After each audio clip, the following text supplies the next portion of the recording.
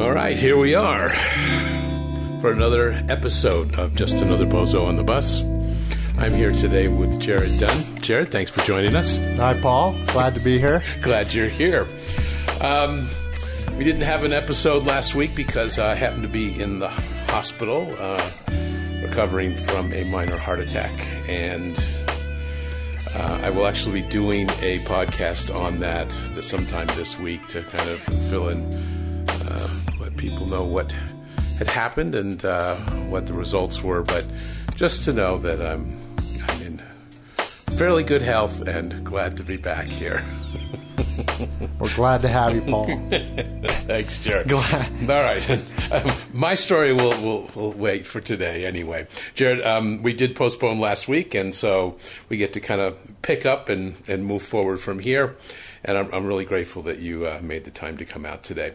So let's just begin where we always do, and tell us a little bit about your story. And when I talk about your story, your life story, whatever that looks like and sounds like to you, it's not just surrounding the recovery pieces and the sobriety pieces. I mean, those interweave into this discussion and dialogue, and that's part of what Just Another Bozo on the Bus is about. But we're a lot more because we deal with social and cultural issues, and obviously we want to support people in finding how to live a life of sobriety. And when I use the term sobriety, I use it a little bit loosely when it comes to drugs and alcohol, because sobriety for me, and always has been, a state of mind and a state of being on an emotional and a mental level. So with that in mind, tell us a little bit about how you got here. Well, born and raised here in Salt Lake, the youngest of three boys. My mother and father divorced when I was very young, and just a few years later, my dad at a young age died of a heart attack. So, yeah. And you used when we met this morning. You came and you asked me, was it a widow maker, and was that your dad? Was that what he went through? Correct. And that term means that it's a serious enough heart attack that they can't go in and do anything for it because it's so late on, or the blockages are so bad, the arteries in the heart are so damaged. Yep. To my knowledge, yeah. Okay. Yeah, and I guess we can kind of go sidetrack from there. And he died at 41 from a heart attack. And I just knew. I was 9 years old when he died. I just knew he died of a heart attack, and that's it. And as I got older, I learned, well, there's more to it than he was just eating fatty foods and greasy foods. He did a lot of bacon. He did a little booger sugar and uppers and downers and all around smoked. Yeah, and so that I'll kind of get to where I start following that footprint. Okay. Booger sugar is a term I know, but not everyone knows what that means. No. Well, because it was my DOC, of course. Yeah.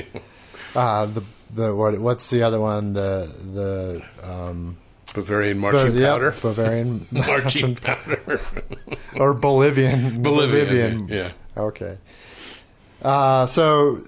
Yeah, after he died, my mom was raising three boys on her own for a few years, and then ended up getting remarried, and and getting remarried to an alcoholic, and her dad was an alcoholic, so it's in the family. My dad had substance abuse issues.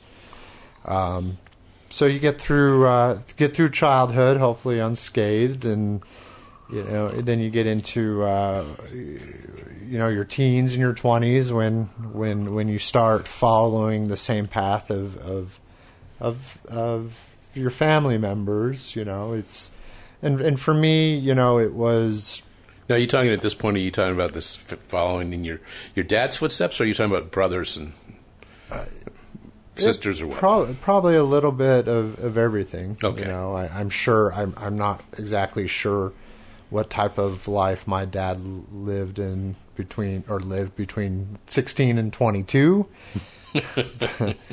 I just suspect could be similar, you know, in terms of, you know, you get out of high school, and even a little bit through high school, the weekends were for having fun, and so I was a binge drinker, and probably from the age of 18 or 19 to 30, you know, the weekends were just game on, drink as much as you can, and from 6 or 7 o'clock till you can't go anymore. Right. Friday or till you run out. Or fall asleep is what you're saying. Exactly. Or pass out. Yeah. Exactly. And I always felt I was a take it or leave it kind of guy, you know.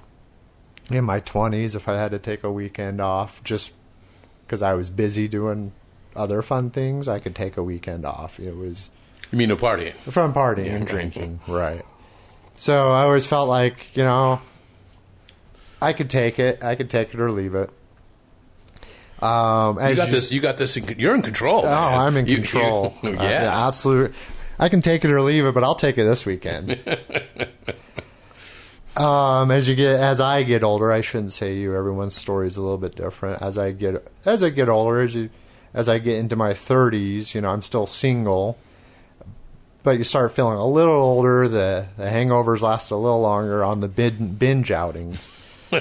So slowly the binge turns into less of a binge and more of a more frequent a slowdown or a long type of binge, if you will. Well, there's some maintenance possibly starting to set in, right? Where, you know, I want to slowly come down. I don't want to go through what I guess would be thought of as a detox or, you know, withdrawal type symptoms. So I'll wean myself down for a day or so. Right. Exactly. And then, or two, maybe two.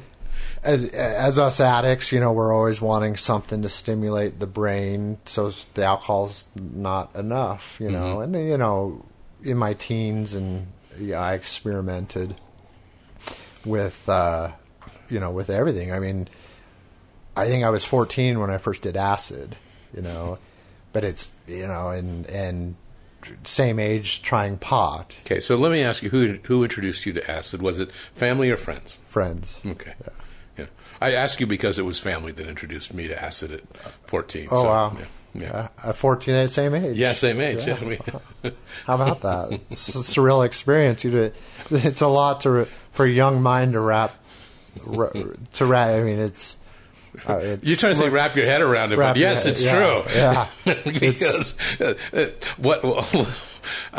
all of a sudden I am placed in an environment inside my own mind where reality has been altered in such a state that I'm not sure what's real and what's not. Hey, and you'd think you'd do something like that at the age of 14. Here I am at 30 looking for new ways to stimulate my brain. Yeah, how to get from here to there. I fully understand and fully agree, yes. Yeah.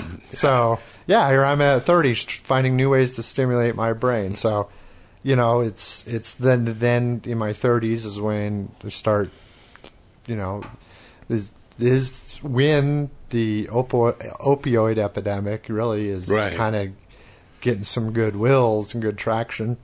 So the pain pills, you know, come in. And it's not just pain pills; it's all pills. It's whatever. I am walking the same path as my dad. Interesting. The only difference is I have never once done cocaine. Not once. Go figure. Go figure. Because that's what killed my dad. I found out in my early teen years that's ultimately what took him out. So I said, I will never do that. Well, it's definitely hard in the heart. I mean, and I will admit that my years of cocaine abuse definitely did have an effect have had an effect. Sorry, not did have had an effect on my heart, and that's one of those things that I get to kind of own up to and say, yeah, this is part of it. Even though my heart was in good shape until recently, according to the doctors, but that's for another time. And like we were talking before we started, before we came on air, I think all substances, especially the way we use them, and that's to excess cannot be good on the heart. No, it can't. It would change the way I feel and think and emote. Yeah, right. I started, and that was the main reason I sought out to get help, and I, wanted to get sober was the fear of following in my father's footsteps leading up to the death at age 41. Yeah. I just turned 40, and yeah, got it. And mortality seems real, and all of a sudden, right? Yeah. It's crazy. So I knew I had to do something about it because I felt that week leading up to when I asked for help and I got the help that I needed, I really felt like I was flirting with death. And I could feel it in my body from head to toe. I could feel it in my heart. I can feel it. My brain was a mess.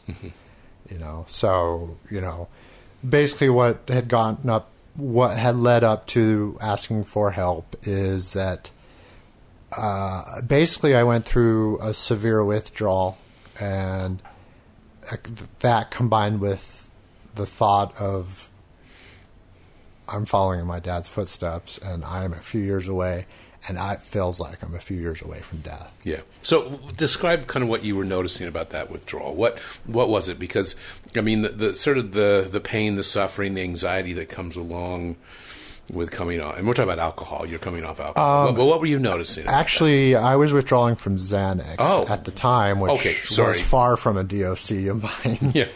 But Xanax is probably the most difficult drug to come off of, actually. Yeah. Because of its half-life is quite long, which means that it stays in your system for a long time. And what do you think, how often or how much were you using at the height of this? That's the thing. I wasn't a big Xanax user, and what had happened is the pharmacy I did have a 30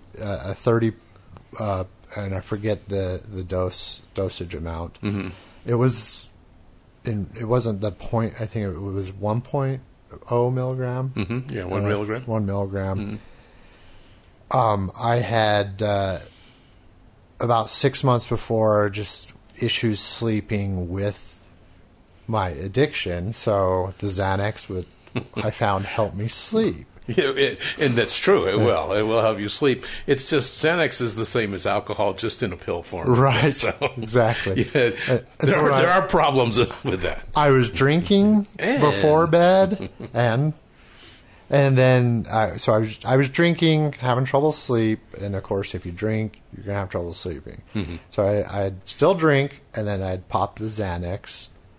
Right, it was about bedtime, and I noticed I would get through uninterrupted sleep. It was wonderful. So, I told the doctor a story to get the Xanax. I'm having a hard time sleeping. He wanted to prescribe other things. I said, I heard Xanax is really good. So, got the Xanax. 1 milligram a day for 30 days was my prescription. So, Well, you were taking it every day? I was taking it. I got to the point where I was taking some to work to help me deal with stress at work. But I only had a 30-day. Once the 30 day was up, I had to wait.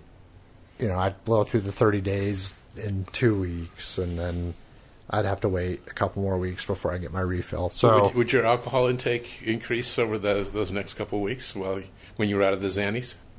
Yeah. Whenever I didn't have, if I didn't have access to pain pills or Xanax or anything else, my alcohol I would crave the alcohol more. I couldn't wait to get home and just numb to compensate, sure. Yeah.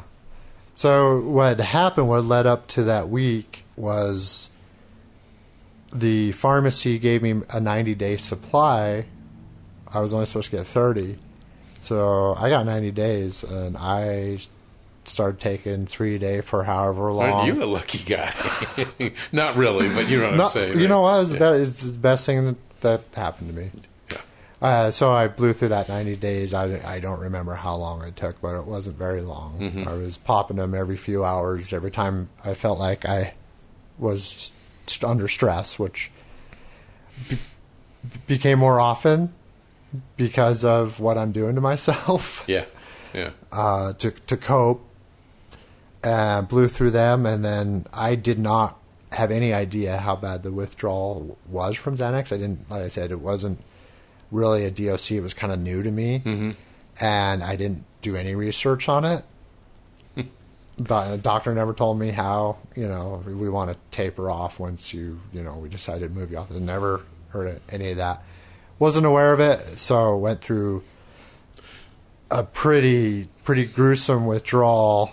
I can imagine. For a week, for about 10 days before I realized, all I want is another pill. I want more pills to feel better. Right.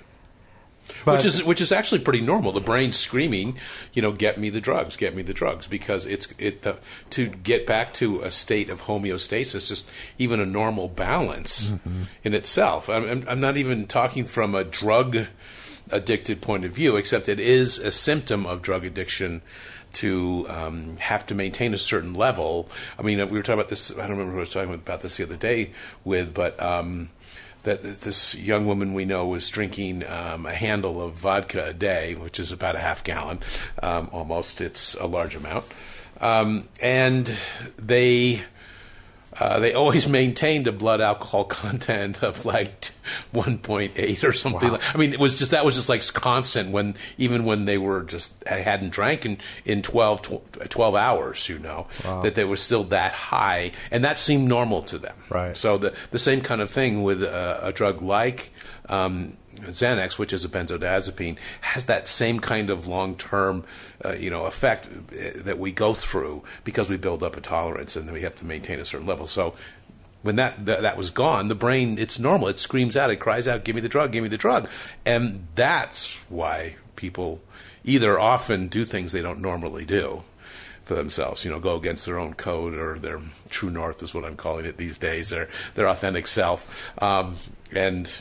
Or then they go, hey, I've got to make some life changes here. Right. And that's where you were, is what I'm hearing. That's where I was. And that week was extremely, and I haven't thought about it. I just hit my 2 years 2 weeks ago. Congratulations. Thank you. That's exciting. And I haven't thought about that week in a while, and it's good to think about that week because that week, you hear the term, my brain went to some pretty dark places. Mm-hmm. And it went to some pretty dark places. It went to some pretty weird places. I was not sleeping during the withdrawal. I wouldn't think so. I had, and every time I would be on the verge of falling asleep, I'd have a panic attack and wake myself up. It was just, I've never experienced that before. Yeah. And so my brain started just really, really misfiring. It was just misfiring. I was really just depressed and just really, it was a low point. Sure, and now homeostasis at this point is getting farther and farther away, right? Yeah. There's you're not sleeping, so neurologically you're starting to use the word misfire, which is exactly what's going on. The neural pathways that, when you were well rested and taking care of ourselves and healthy are working normally, we're functioning normally. But when we interrupt those things, and you can only go so many days without sleep anyway before, psychosis begins to set in. Oh, it felt like I felt that coming. And the type of, if I would nod off for 20, 30 minutes, that's about the most I'd get. And I would have the most surreal dreams that were pulling memories, things I had not thought about, or feelings associated with things far from the past, like things that I had not thought about, like objects from my childhood. Interesting. It was just really surreal what was going on when I would get the 20 old 30 memories minutes. are opening up. Yeah. And all of a sudden there's this cross-firing going on. Oh, yeah. It was crazy. It's fascinating how that happens. Yeah. It was crazy. It was just so all the while I'm putting up a front, still going to work through all this, feeling like dog shit and no sleep and just sorry. drinking as much coffee and caffeine and water and multivitamins to just try to flush this whole thing away. Mm-hmm. Nothing's working. One day, I think it was a Thursday. By the way, I don't know. I mean, I've heard this before. The coffee's definitely not a good detox. No, then I realized, it's not that I use it to detox. It was, I think, my sister told me this, who passed many, decades ago. But they said, no, you do coffee enemas. That's what you use for cleansing. Sorry to divert. Well, if I known that 2 years ago, would have tried it. Wouldn't have been opposed. How did you get sober? Coffee enema. Coffee enemas got me there. Cured everything. Right. No, so no coffee enemas, but what happened was I was working and just the insomnia and no sleeping, I think, was on day 3 or 4. And going through the withdrawal symptoms, which insomnia is one of them. Mm-hmm. The brain's just not there. So, but I thought I was having a stroke. Oh. I was working. I was at a customer's office, and then my left side, my vision starts getting a little blurry just on the one side, and my eyes twitching, and just kind of have this numb feeling on my left side. I'm like, I'm freaking out. Uh-huh. And so I drive myself to Altaview, mm-hmm. And they go to the emergency room, and like I said, I did not know how bad the withdrawal symptoms were, but at this point, I knew I was going through withdrawal, and they started asking me, all these questions. They run me up, hook me up to an EKG, and do blood work and really start grilling me about stuff I had been taking. Right. Well, they had the blood work back, so. Yeah, exactly. And Xanax, by the way, some of those benzos stay in your system a long time, so they show up for not just a couple days, they show up for a week or more. So, yeah, for sure. Yeah. They knew. They didn't tell me they knew, but I knew they knew. And I denied everything because I was still in heavy denial about it all. And sure. I didn't want to lose my problem. No problem here. Yeah, I didn't want to lose my prescription to my. That's what I needed. Yeah. So I denied it. Everything. No.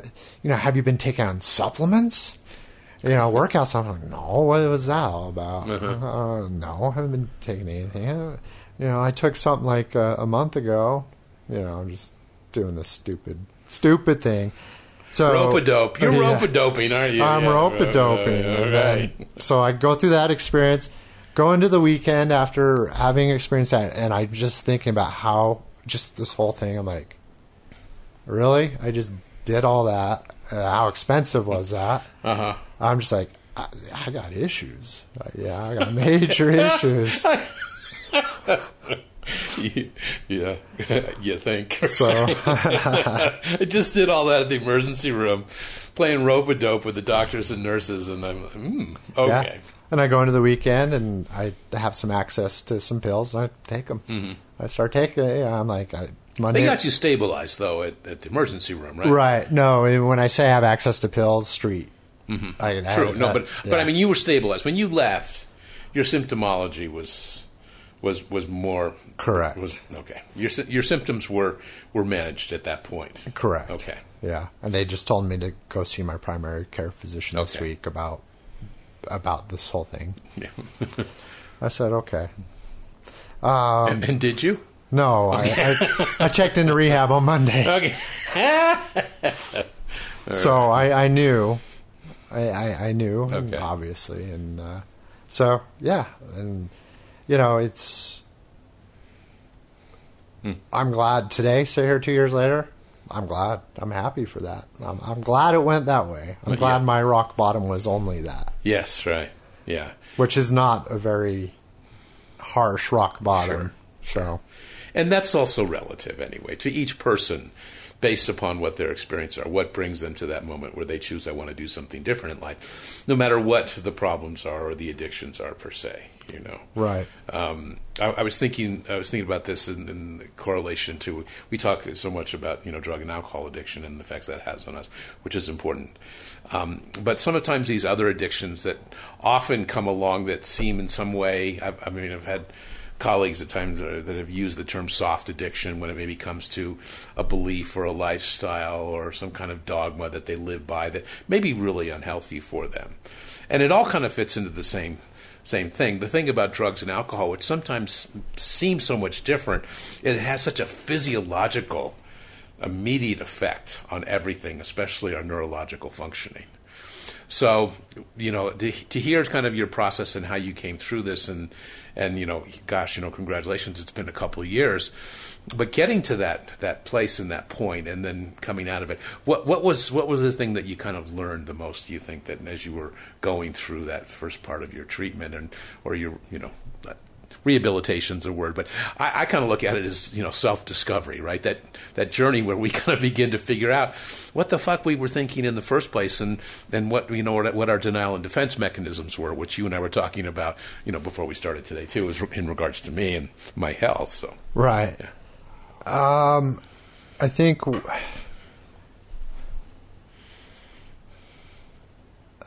another thing I haven't thought about was that recently is that first 30 days in treatment.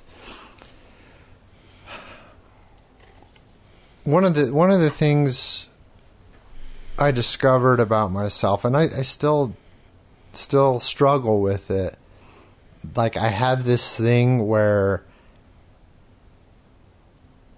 I tell myself I don't need their acceptance. I don't need their acceptance, but at the same time, or validation. Is that where you're going? Okay, exactly, validation. Yeah, at the same time, I do want it. I want it on my terms. Uh-huh. And I think that's why a lot of us get into the stuff we get into. And, it goes back to, belonging and fitting in, Mm-hmm. If you were a nerd, you wanted to fit in with the cool kids. How do you do that? By smoking and drinking. Yeah, right, exactly, right. Yeah. And I want to be able to go and hang out with all the different groups, at a certain level. I mean, that was sort of part of my paradigm in the way I tried to do was, I don't want to just be part of one group. I just have this call to somehow to be able to maneuver in and out of all these different, whether it be the gearheads or the jocks, or two terms that are going back to when I was in school. The nerds or the geeks or those kinds of things. So, yeah. Wanting to be accepted by, I think, multiple groups. Yeah, and it's just like, had someone given me the advice I'm trying, I've kind of discovered is that, well, you don't need validation, but, to belong, have a sense of community, and to belonging, to belong, you can do that just fine by being funny, or, being loving and caring and nurturing, and as long as you don't do those things for the sense of validation, you just do them because that's in your DNA and that's who you are, that will get you much further, and it's much more rewarding. And the thing is, I think we all struggle with validation at times. Like, so I think to kind of clarify, receiving validation on my terms is something I still struggle with. Mm-hmm. There's times I reject validation or reject recognition when I feel it's not deserved for myself. Interesting. And then other times it's like, oh yeah, I can't wait to hear my name in wherever for the hard work I've done, and then I have to say, stop it. To be acknowledged for all the things that you've done. I say, stop it. Yeah. Stop it. Yeah. It's. Well, the idea of getting validation. Well, to maybe explain this, validation is seeking that other people that tell us that we're okay on some level, right? So wanting validation on my own terms, sounds a little bit like, well, I want to tell you what that validation looks like, and I want to tell you when I need it, and just be prepared to do it when that time comes. Right. Yeah. So we try to train the people around us how to treat us. I mean, this is kind of normal life 101. Like, we teach people how to treat us, but we also, in the same way, we're talking about something like validation. This idea of seeking acceptance kind of changes a little bit. Because it really is, as you know now, and we've talked, you and I have had this discussion before, is this idea of, acceptance starts as, it's an inside job. It's, do I accept myself for who I am? Do I understand myself enough to know that I'm okay and that there's nothing really wrong with me? And the more that I live from that place, even though it's an ongoing struggle at times, and maybe struggle is not always the best word, but it's an ongoing aspect of life, is learning to balance that with being okay with myself and knowing that I'm the source of those things, but also, how do I create this sense of belonging with my community? And you use that word a couple of times, belonging. And I come back to, I think that's such an important dynamic. And you've known my philosophy on aftercare for years now, so that's what aftercare is. It's about learning to build community. It's about learning to create and establishing a sense of belonging through a community. Doesn't matter where those people are from, which group they were in high school, which is the part I love, right? Because everyone comes together from all these different walks of life, right, and all these different socioeconomic statuses, levels, and they all find the same thing in that environment, in that support system. That's the greatest thing about the recovery community, is that you have people from, like you said, from every socioeconomic structure and every background, and it's just such a diverse, group of people that depend on each other for friendship, for support, for comfort. And I don't know of any other community or group that has such a diverse membership, if you will. Right. And we're not just talking, like the 12-step community or the AA community or anything like that. We're talking a much more broader aspect to beyond the idea of program dogma, meaning that people that subscribe to one methodology. Though I would say that the idea that maybe brings this type of community together is the notion that everyone, at least this is from my perspective, I should clarify that everyone's seeking to live in some state of having a sober mind and a sober heart. That's sort of my idealism or altruism that I project into the purpose of that community. Well, and what do you find there? What have you found?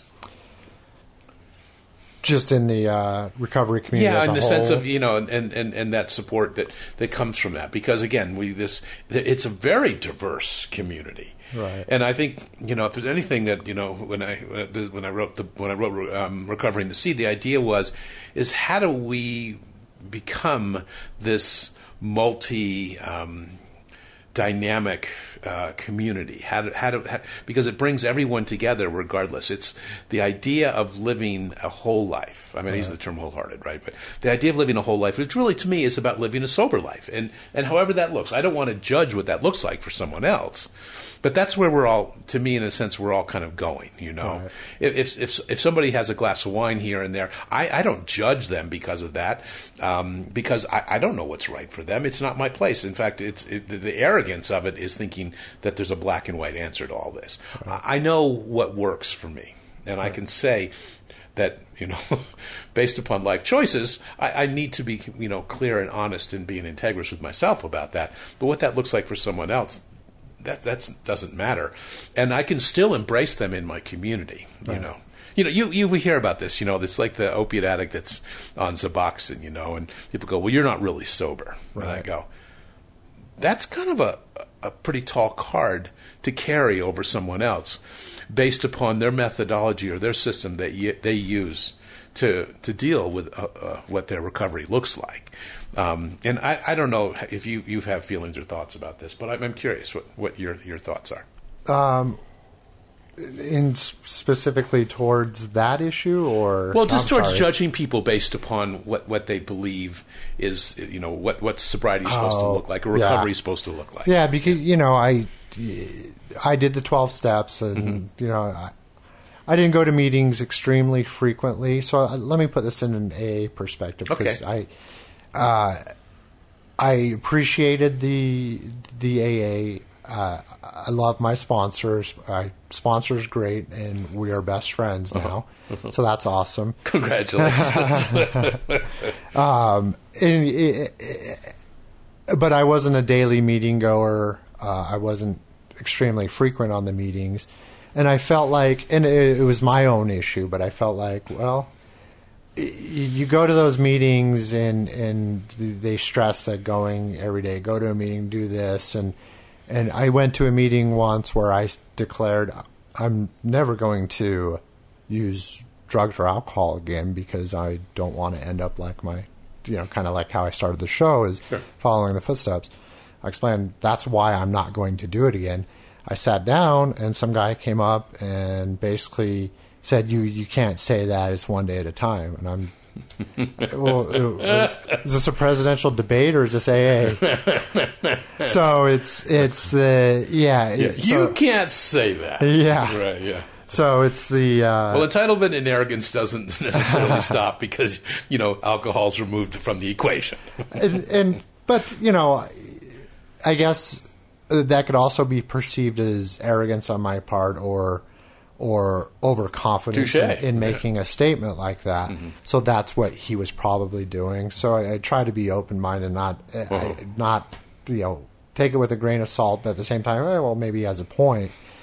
But I think AA has kind of that structure where they want you to attend the meetings, and it's complete abstinence, which I do agree with. I don't take anything. I don't take cold medicine. I don't take allergy pills. As I'm sitting here rubbing my eyes every 2 seconds. Luckily, my nose isn't. But that's for me, and that's that's how I've decided, because I'm an addict. It's all or nothing. It's all or nothing. So it's no, I understand what you're saying. It's all and nothing right now. It's all and nothing right now. So, but I'm not going to judge. I sometimes, because I'm 2 years in. I'm into the community. I'm into the sobriety. It's hard to not judge.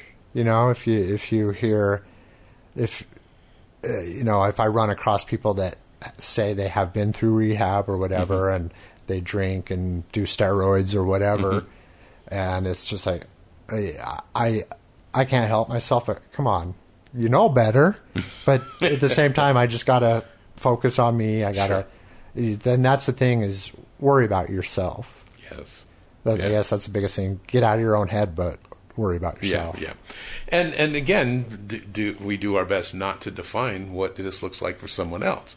That is probably where this gets into where entitlement bleeds over into the recovery communities, as we start to define what that looks like, what sobriety looks like, what recovery looks like, and those kinds of things.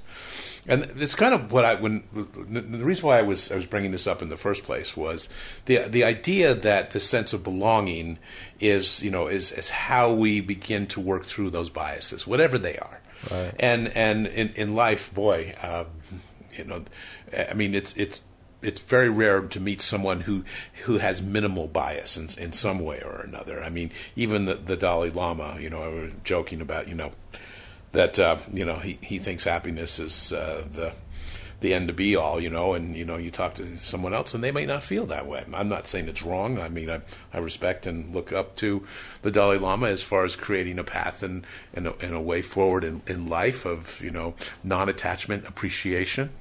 That's the term I use to coin a little bit from refuge recovery, But I think this idea of being able to embrace people in a community and knowing that everyone is in some way trying to get to the same place and doing their best to get there, and that's really what it comes down to, is knowing that, I don't have the ability to decide what other people's rules and regulations are when it comes to this kind of thing. So then you kind of touch on a point there, and what I was thinking about as you were talking about that.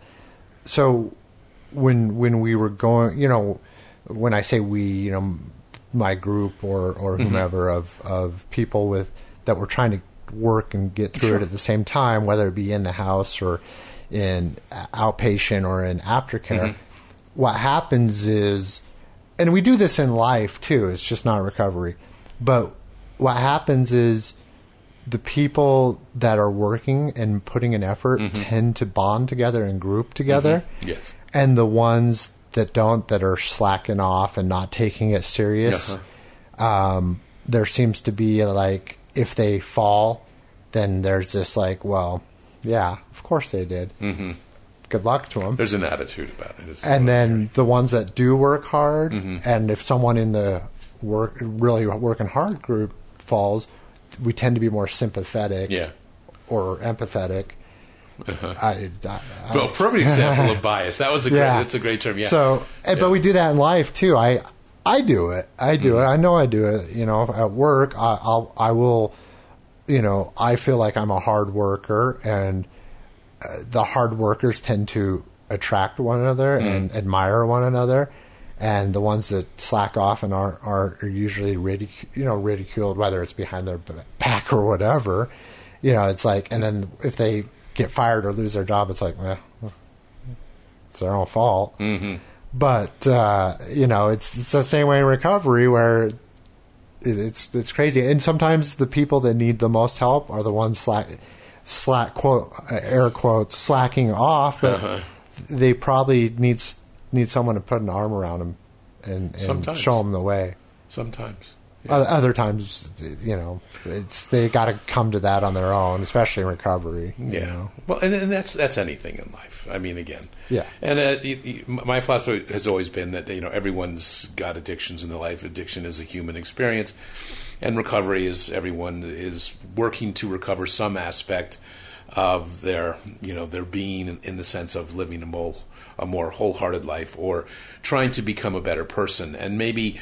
And whatever that looks like for that individual, again, I don't want to define what it is, and I don't want to define the path they take either, because there's just too many ways to experience it, and to use almost your own words, in a sense, is you found your way through this.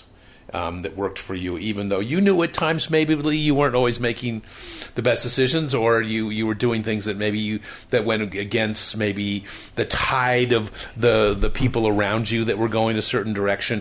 I think that sense of authenticity, of finding really our place and what our truth is along these lines, it's almost a refinement, and this process of finding out what our truth is, and especially when it applies to making serious and life changes, kind of coming into our own.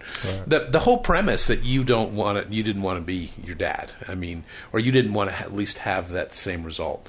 I was going to talk about this earlier. I'm going to shift just slightly, but my kids, by the way, said, "Yeah, well, Dad, you're never doing cocaine because you had a problem with it, right?" I didn't kill me up till now, kill me. But it definitely had their stories within, my family system about the effects it had on the family and the effects it had on me.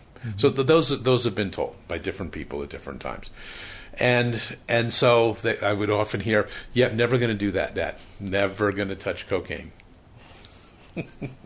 Well, right. In a perfect world, right? Yeah. So there are a few of my kids that did, even knowing that they had this, and that didn't help them at all in the long run, because it also created shame. I told myself I was never going to do this, and then, then they're out one night and they go, "You should try this, so stay up longer and drink longer." And I go, "Yeah." And so, say, "So why did you say you're never going to do that?" No, I'm not talking to you. I mean, I'm asking my kids hypothetically. But, why did you say you're never going to do that? Because you really didn't know yet. I mean, that was your intention, right? So with you seemed really clear. You said, I'm not going to go that direction. But again, this person had passed. I was still around, so I can hear the rationalizations in my own head. Well, he didn't die, so... I think shame played a factor in the fact that I never ended up doing it. I did. Gosh, why am I blanking on the prescription Adderall? Oh, Adderall, which I understand has the nickname of Kitty Coke. Yeah, Kitty Coke. Kitty Coke. Well, it's an amphetamine. Right. It's closer to meth than cocaine, that's for sure. Right. So I skirt around it, but I think shame, the shame factor, I've always said that, and I think even in my addiction, for the most part, I was a person of my word, and if I wasn't, I would definitely manipulate it to make it seem like I was still a person of my word. So the word, I be impeccable with my word. I wasn't always in my addiction, but I think it's more so now. But I think that and the shame would have brought. I would have been. I am a pretty harsh critic of myself. Sure, and as most people are. Yeah, right. So, shame played a huge factor in that. All right, let's. We're gonna shift just slightly a little bit. Let's talk about your experience of the victim narrative. Okay. So what it's obviously one that's a big part of the recovery community nowadays, and it's one of those things that seems to be really a cornerstone when it comes to personal development. Right. What are your thoughts about that? As far as playing the victim in the role, or developing an awareness of it, and how the your experience of playing the victim sort of sabotages a lot of our ability to grow. I guess, right. Yeah, I think the biggest thing, being a victim to whether it's circumstance or ailments. I guess that tends to be a big one where. Victim of stress. I'm just trying to associate it with what I had, between the pills and the drinking. That was my big thing is my back hurts and I'm frazzled from work. So 5:30, time to shut it all down. time to numb it all. And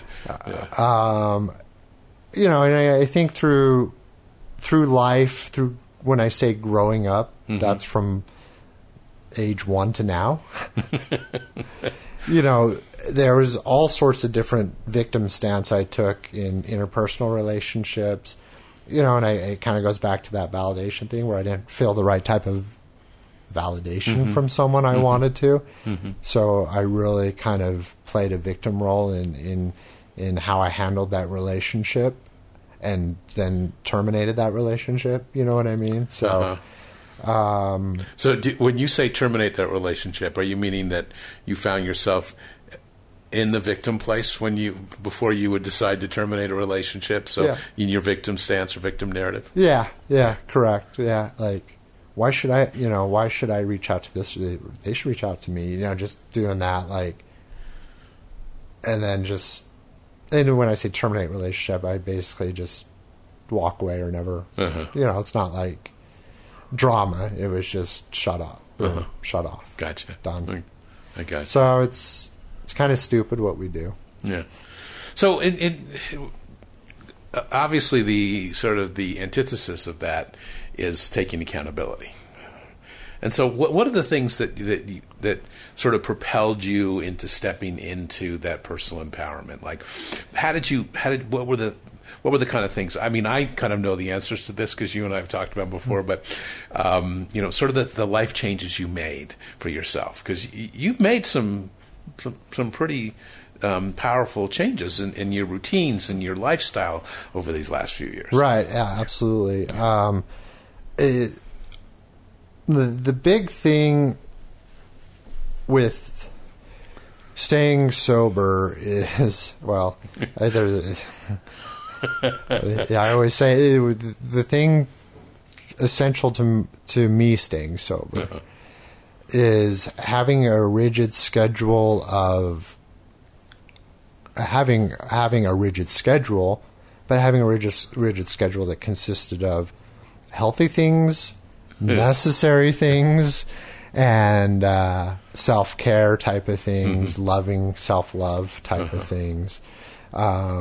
So, I needed to take accountability for what the hell had happened to myself between the age of basically 31 and 38, where I went from age 30, I was a weekend partier, but I was still pretty active. I had just ran a marathon at age 30 to get to age 38, where I was 225, 230 pounds, which is large for me, and high blood pressure, high cholesterol, 36-inch waist, and not sleeping at night because I'm drinking and taking too many pills.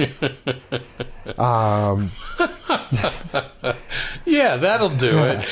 So taking accountability, well, what do I need to do? Obviously do the obvious thing that we've talked about at length here is that's get sober, and what does a sober routine look like? Yes. And that's the reflection, the self-care, the doing the 12 steps, the support groups, the meetings, the one-on-one sessions with the counselors, the couple sessions, everything. Take advantage of it all, but outside of that community, I have to live my life too. Yes. So I need to take initiative on my physical health, and so I started. When I checked into rehab, that luckily Wasatch has a great program that promotes going to the gym. Yeah, right. Promotes physical health. Physical fitness. Yeah, physical fitness. So once I left, I began I said, I'm going to the gym so early in the morning that no matter what throws me off, no matter what comes in the day, I have no excuse not to go. So I wake up. And you've been doing this for 2 years. For 2 years. Wake up at about 3:45 to 4, 3:30 to 4 sometime, depending on when my body decides to wake me up. Then I go to the gym, work out for about an hour and a half, Monday through Friday. Go straight to work from the gym, and I'll work 9 to 10 to 11 hours depending on my workload that day. Go home, cook my dinner. That's I prepare my food, I cook it, and then it's pretty much relax for maybe an hour and a half or 2 hours if I'm lucky before my head hits the pillow. So that's my daily routine, and I felt that was important for my recovery. It was to establish a strong, rigid routine that I have done now for 2 years. And if a wrench gets thrown into that, you just deal with it. You just roll with it. A lot of wrenches have been thrown in to that in 2 years, as one would imagine, and you do not let it stress you out.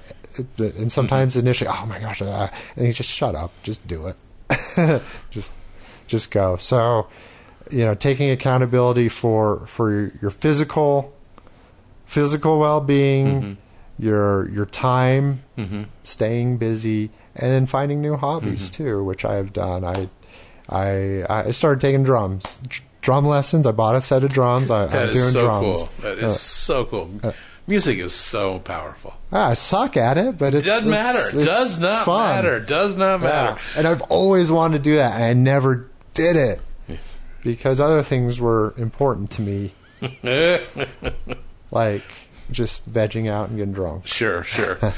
And there's something about that, and this will lead into another area, but this idea too, and I hear this so often, that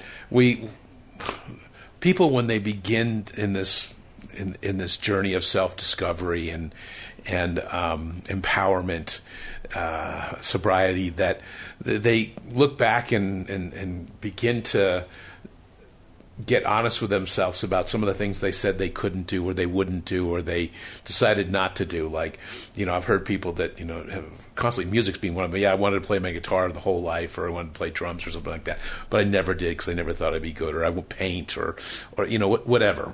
Exercise, I'd run. I'm never going to run a race because, if I don't, do really good, then, what's the point, and so I hear this over and over again, that people begin to all of a sudden take up things that they had that they had denied themselves of pursuing in their life, like you say, learning to play the drums, and, the idea of being, whether you think you're going to, tour with it someday and make a lot of money is not the point as much as learning to express yourself in a way that brings you joy. If I had my drum set, I would have just done a rim shot right there, Paul.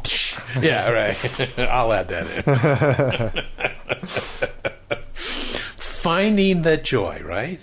So where is it that you find that Zen? Where do you find that joy? Oh, dang, at the gym. I do. I really do at the gym. And I work out with my sponsor, too, and that's awesome. I found it at the gym. I find it, now playing drums, I find it in most activities I do outside of work. That's not uncommon. Yeah. So just about, and sometimes it's just being a lazy butt, and just, after a hard week of work, sometimes it's just good just to sit and do nothing for half a day, and I find that extremely joyful. Yeah. So it's because it's not something you do all the time, right? So yeah. So that's different. I can find joy in just about any activity I do. And sometimes there's some things I don't like doing that we have to do, and that's one thing I always say in meetings when I talk, is that you got to do the shit you don't want to do in order to kind of grow. Yeah. So and there was something else I was going to say, but I forgot. Yeah, well, if you remember, we'll come back around to that.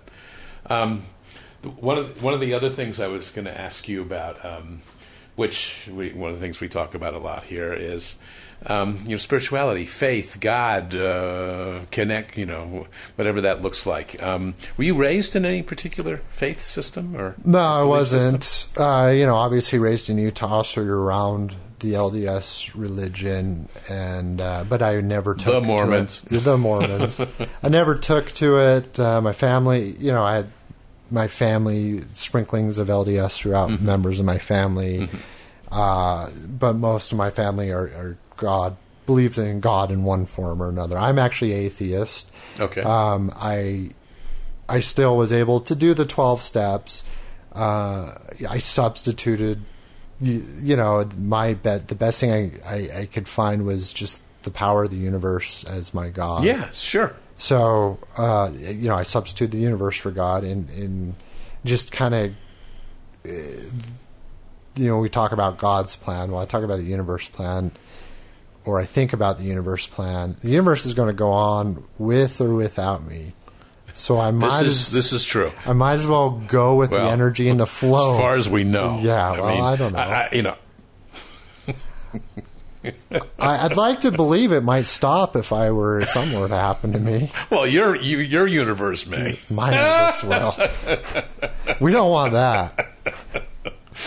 But this is the idea. Well, first of all, I guess maybe I don't see that much difference between universe and God.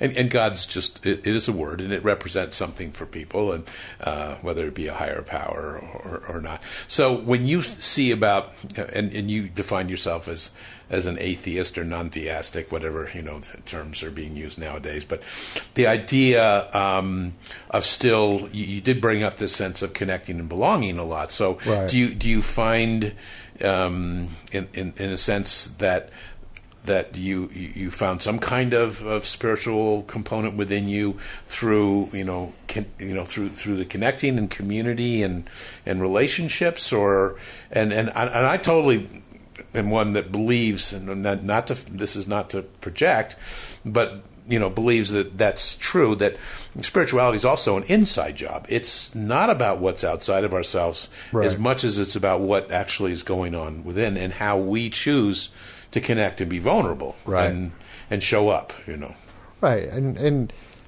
I've found the spirituality in every aspect, even work, even through doing well at my job. In whether spirituality is a sense of just calmness, relaxation, or that good little in the gut feeling. Maybe it's all that combined. But even sense of spirituality, mind, body, soul, from the work I do on a daily basis. I start with the body, and as far as the work, then I go into, when I go to work, it's not the work itself that challenges me. It's the obstacles throughout a day that you fight with yourself that are going to be really challenging. The stress, how you handle difficult people that may test you, how you might handle yourself under difficult circumstances. So work itself isn't challenging. It's how do I stay true to myself during work, and how do I leave work and not want to go to the liquor store afterwards. Right. So how often do you think about going to the liquor store? Never. Never. So not a lot is what you're saying. I shouldn't say never, but it's pretty infrequent. If I am, like it is, we talk about schemas. If I'm taking a literal road that I had taken in the past that would take me to or by a liquor store, maybe it pops in my brain for a second, but I don't.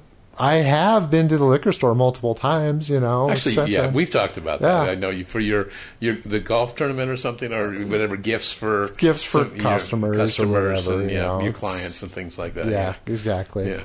And the smell is a little hard for me to take.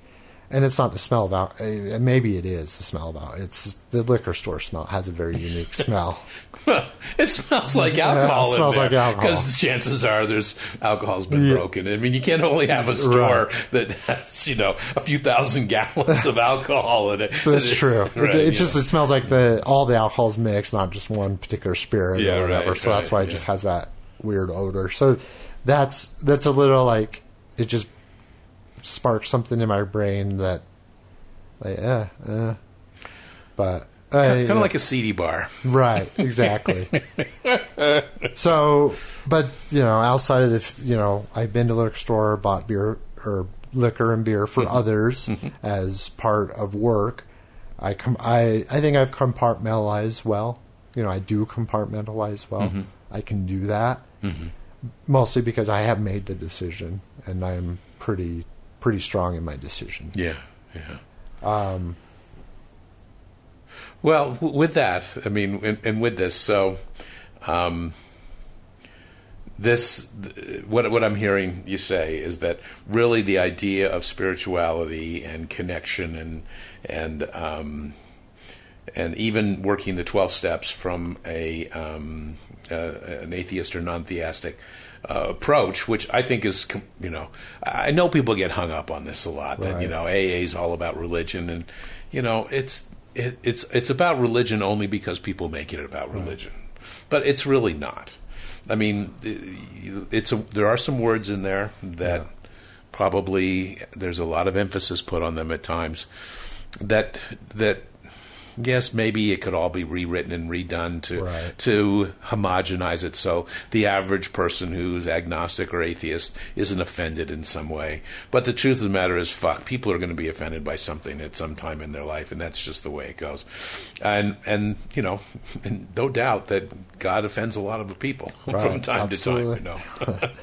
And for me, it's not offensive at all. Yeah. I'm born and raised here, and you know,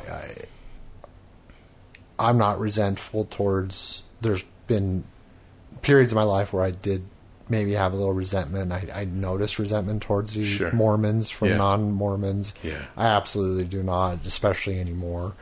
But I can see, you know, I guess I sidetracked with that little comment. But but that's really important what you just said, though.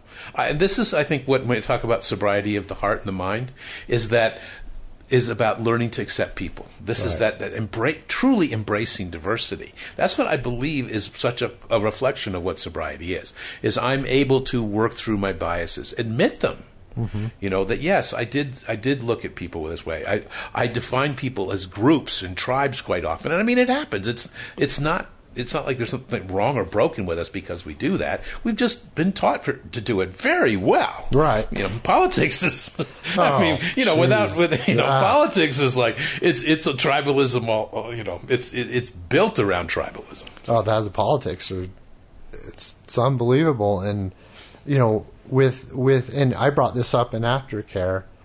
And sometimes I like to stoke the fire. Sometimes I like to. No. Sometimes let's talk about politics. Just so I can observe. Just I don't want to be in the middle of it. I want to stoke it and just watch it. But you know, I brought this up in aftercare with the Trump victory and the reaction, especially on social media, of people.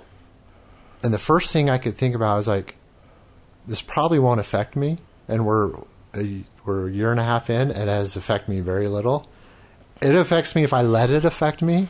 If I it affects me if I let it affect me. Now I understand that there are some policies that are discussed, or policies, you know, that, and some things that have happened that will truly affect people's life, but it's a very, you know, in some cases very small number. But what I saw was the average American, you know, so I saw both sides. Yeah. One freaking out as if it's the end of the world and their life is ruined, and I am typing in social media, I am crying right now, letting it control them. And so that's what I wanted. That's what I brought up in aftercare. Is like, guys, you know, recite the Serenity Prayer. Yeah, right. Really, that's what I thought. I saw this. I love it. You guys need to recite the Serenity Prayer and chill out. Yeah, right. Yeah. And just to clarify, I am an atheist. I am an atheist down the middle politically. Yeah, last night. This is a little bit of pop culture here, but I watched the correspondence dinner. Yeah, they did. Yeah, I saw the highlights. Yeah, and she was awesome, and people were really offended by her because it was dark, and it was direct, and it was made. She did exactly what she meant to do, I believe, which was to basically roast people, And yeah, it was kind of funny when I kind of sat back and said how many people were offended by that, and I'm thinking, you know, welcome to life. Right. You know, this is someone's going to say something you don't like, whether it's a comedian or, you know, it's a family member or it's Trump or whatever. You know, the chances are you're going to be offended if you take all that stuff personally. Right. And someone who's paid to make fun of people and to roast them and to take that personally. Yeah. There's a slight bit of cognitive dissonance going on here, because reality is that this is entertainment. Right. That this is supposed to be in your face, funny and harsh, and the person that isn't able to absorb that kind of information probably shouldn't be in that spot or shouldn't turn the TV on. It's like if you don't like politics, don't watch cable news. You know, if it upsets you, probably good to turn it off. Right. Well, if I can turn into to Grandpa Jared for a second. Do that, would you please? Yes. It's the one thing I'm finding. So, I used to really get involved in in that whole anger. So I think social media is social media is creating a victim stance in our society. It is. Never seen before. And I am so grateful that I am sober now with less time to spend on social media. I spend my fair amount of time, and it's very observant and nothing more. But people really get worked up on social media about the stupidest shit and some legitimate shit, but they get worked up nonetheless. Yeah. I'm just glad I go to work. I keep my time occupied where, did you hear what Trump said? No. Or, yeah, I saw it, but I didn't have time to process it because I'm too busy with my own life.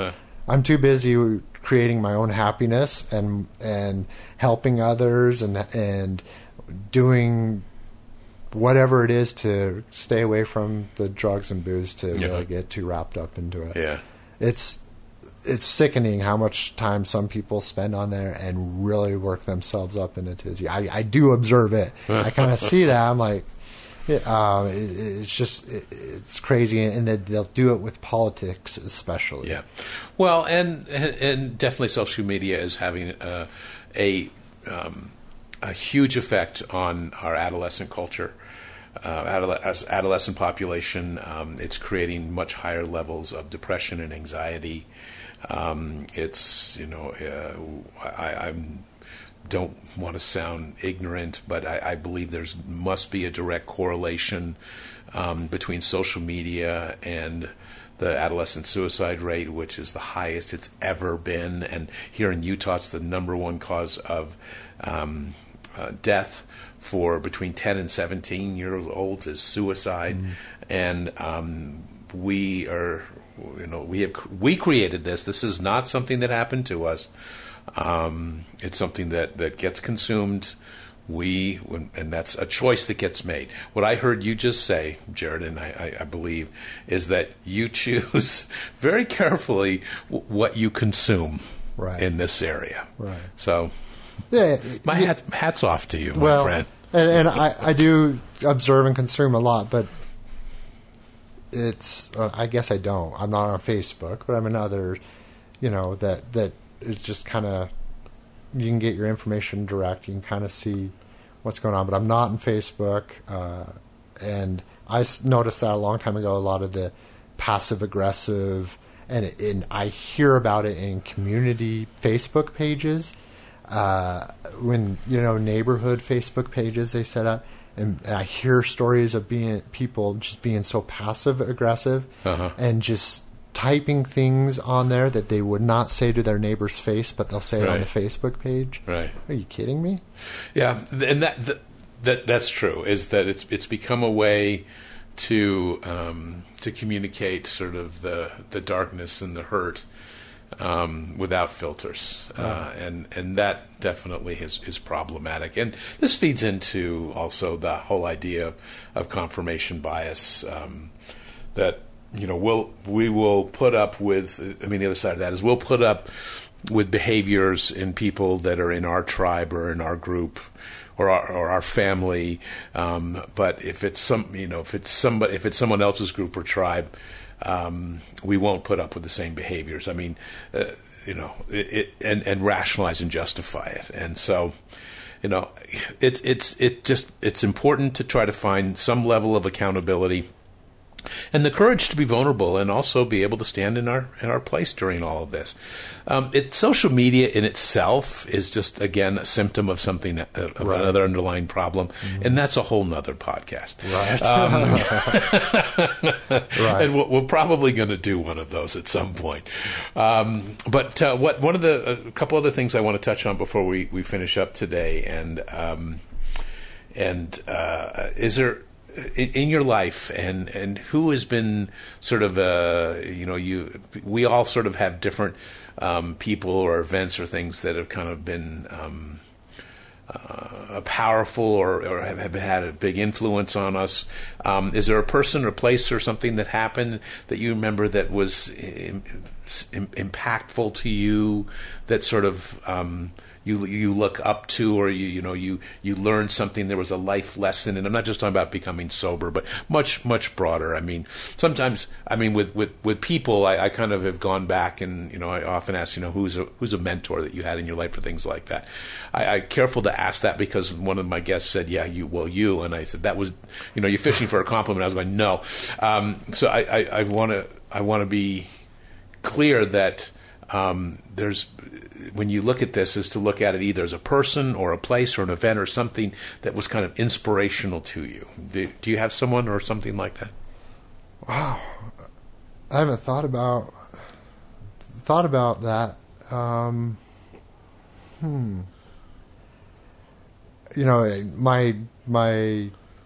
My head, obviously, my first instinct is go. My brother Justin has always kind of been there as someone I could rely on, especially since, coming of age, growing up, brothers. Sure. You're still trying to, he's always been kind of the solid one. He helped me when I was fresh out of the rehab and housed me, and I knew I could count on him for that. So, he's a pretty strong person in terms of doesn't bitch, doesn't complain. So that's something I admire, and something that I didn't. I bitch and complain, and that's something I'm working on. And he doesn't bitch and moan, doesn't come up with excuses, and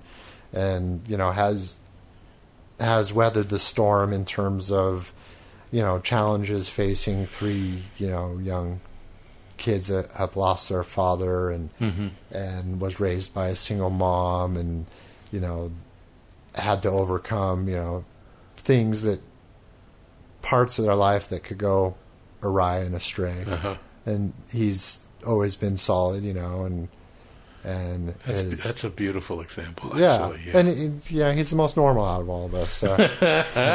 Is he the oldest? He's the middle. He's the middle. Yeah, beautiful. So, yeah. So that's a great example. And me and him really just we've always bonded since I have really turned into an adult, and he's the one that can bond with all the brothers, each one, and is really kind of he has a pretty good head on his shoulders, always even keeled. I work with him now, and I see that. Right. It's rare that he becomes overwhelmed with work or short fused, where I'm constantly short fused and constantly kicking shit around the office and pissed off, and and I try to learn. I've gotten better since getting sober, and I kind of looked at it like, God, he never. Every once in a while, we're all human, and we all have a fuse. Just others are. This is true. Are longer than others. Yeah, and when I see him having a bad, my first thought is, God, it must be a really bad day for him. That, or maybe he just woke up on the wrong, or got 3 hours of sleep. Who knows? Whatever. So, yeah, I would say he's probably the one that's helped mentor me in life in general. So.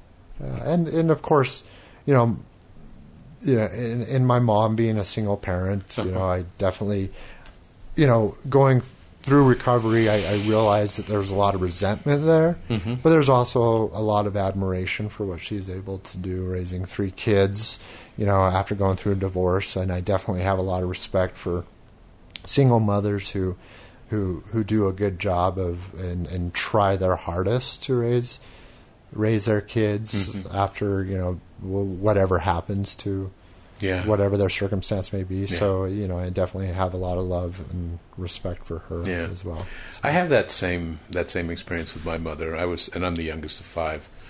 And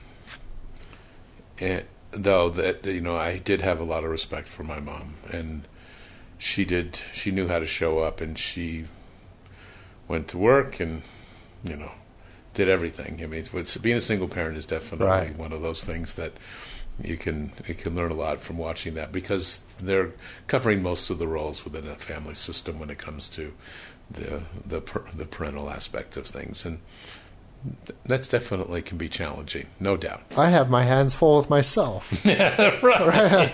I can't find enough time to do certain things, and all I have is myself. I have Lindsay, and the two of us. We barely find time sometimes to deal with ourselves, much less kids. So hats off to single mothers for sure. Yeah. Okay. All right. I didn't talk to you about this, but I do ask everyone who comes on if there was and I've thought about this a lot more this past week, and because I do talk about it during all the podcasts, is if there was like a playlist for your life, songs, of what they were, and if there are one or two songs that kind of would represent you or be in some way be played at a celebration of your life. Is there anything that comes to mind for you? My favorite Beatles song, "Yesterday." Oh, beautiful! I just love that song. Yeah. And it just for some reason it touches me. I don't know why. I think it's nostalgic a little bit. It is a nostalgic song. Yeah. But I really like the song, and that's one that you could put to a lot of people's soundtrack. But sure. Yeah. Yeah. I mean, it just I feels like it. You hear the song, and everyone says, "Yeah, I can fit that into my life." So maybe that's a cop-out answer, but no. I think it's a great answer, actually. Yeah. I mean, and there's no cop-outs here. This is not like that. It's just because music is one of those things that kind of does bring people together. It is sort of a way in which we can resonate all on the same level. You see people at a concert together, all kind of standing there in the music. Well, I don't know about today's pop music. I don't know if that's going to bring me together with these. There's Grandpa Jared coming out. Yeah, there's Grandpa Jared coming out. Well, Jackson Brown is coming to Red Butte, but they tickets sold out along with the Abbott Brothers in less than an hour, so I wasn't able to get those. Bummer. Yeah, I know. But anyway, okay. Anything else song-wise, or you want to? Is Yesterday, Mr. Paul McCartney's Yesterday? Yeah. Okay. Yeah. And I think that perfect. That works. That pretty much works. I'll think of something after we leave. I'll call in the next podcast when you're. Yeah, what's the phone number to call in? 801-555-1212. Say, Paul, guess what? Yeah. We're not taking calls this episode. No, we're right? not. We're not taking calls. No, we're not taking calls. All right. Well, Jared, thank you so much for spending part of your Sunday morning with us. I really appreciate it. You have a wonderful rest of your day. And we'll go out, as we always do, with little Joan Osborne. Thanks, guys. Talk to you soon.